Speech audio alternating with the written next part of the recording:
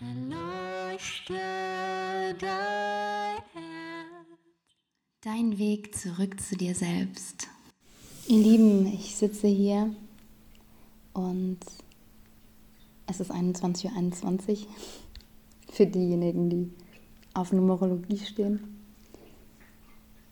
Habe ich übrigens nicht bewusst getimt, aber da ich es gerade gesehen habe, zu einer neuen Folge Evening Talk. Evening Talk ist Gedanken auf den Punkt gebracht. In weniger als 5 Minuten, optimalerweise. Und ich habe eben gedacht, was können wir in unserem Leben ändern und was nicht? Und ja, du fragst dich vielleicht, oh, in meinem Leben, da ist alles so drunter und drüber und ich habe scheinbar irgendwie nur Pech und wie soll ich da irgendwie noch was verbessern? Vielleicht hast du auch die Hoffnung verloren oder siehst ja vor lauter Wald die Bäume nicht und ich kenne das Gefühl so gut. Ich habe manchmal heute noch das Gefühl, wenn ich in einem Prozess stecke, dass es irgendwie gar nicht weitergeht. Und dann kommt in dem Moment, wo ich es loslasse, die Befreiung. Und ich möchte dir einfach mitgeben, dass du nicht dein ganzes Leben lang Opfer deiner Umstände bist. Du magst vielleicht dein ganzes Leben als Opfer gelebt haben. Und ich glaube, das habe ich schon mal in einer Folge mit Janette jetzt gesagt.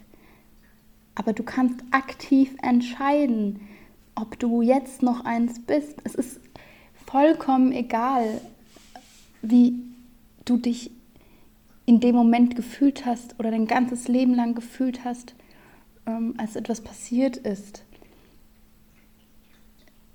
Du kannst es heute ändern. Du kannst zum Beispiel zurück in diese Emotion gehen, in diesen Moment und dort dich aktiv fragen, was hätte ich gebraucht, damit ich da kein Trauma mein ganzes Leben lang davon getragen hätte. Was fehlte mir damals? Warum habe ich das überhaupt in mein Leben angezogen?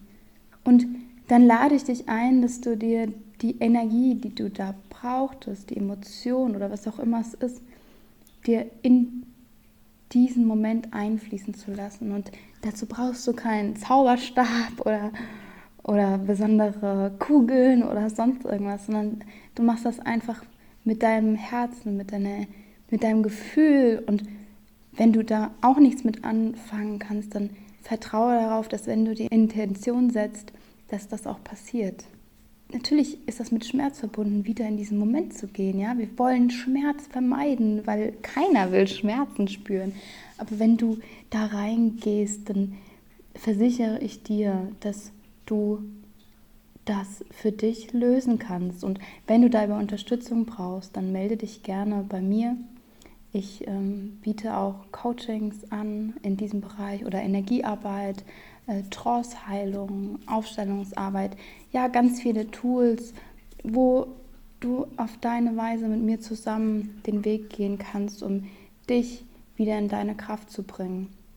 Ich wünsche dir ganz, ganz viel Vertrauen, ganz viel Kraft und ganz viel Lebensmut, denn glaube mir, alles da draußen kannst du verändern mit deiner Kraft, der Intention und mit deinem Glauben. Deine Isabel.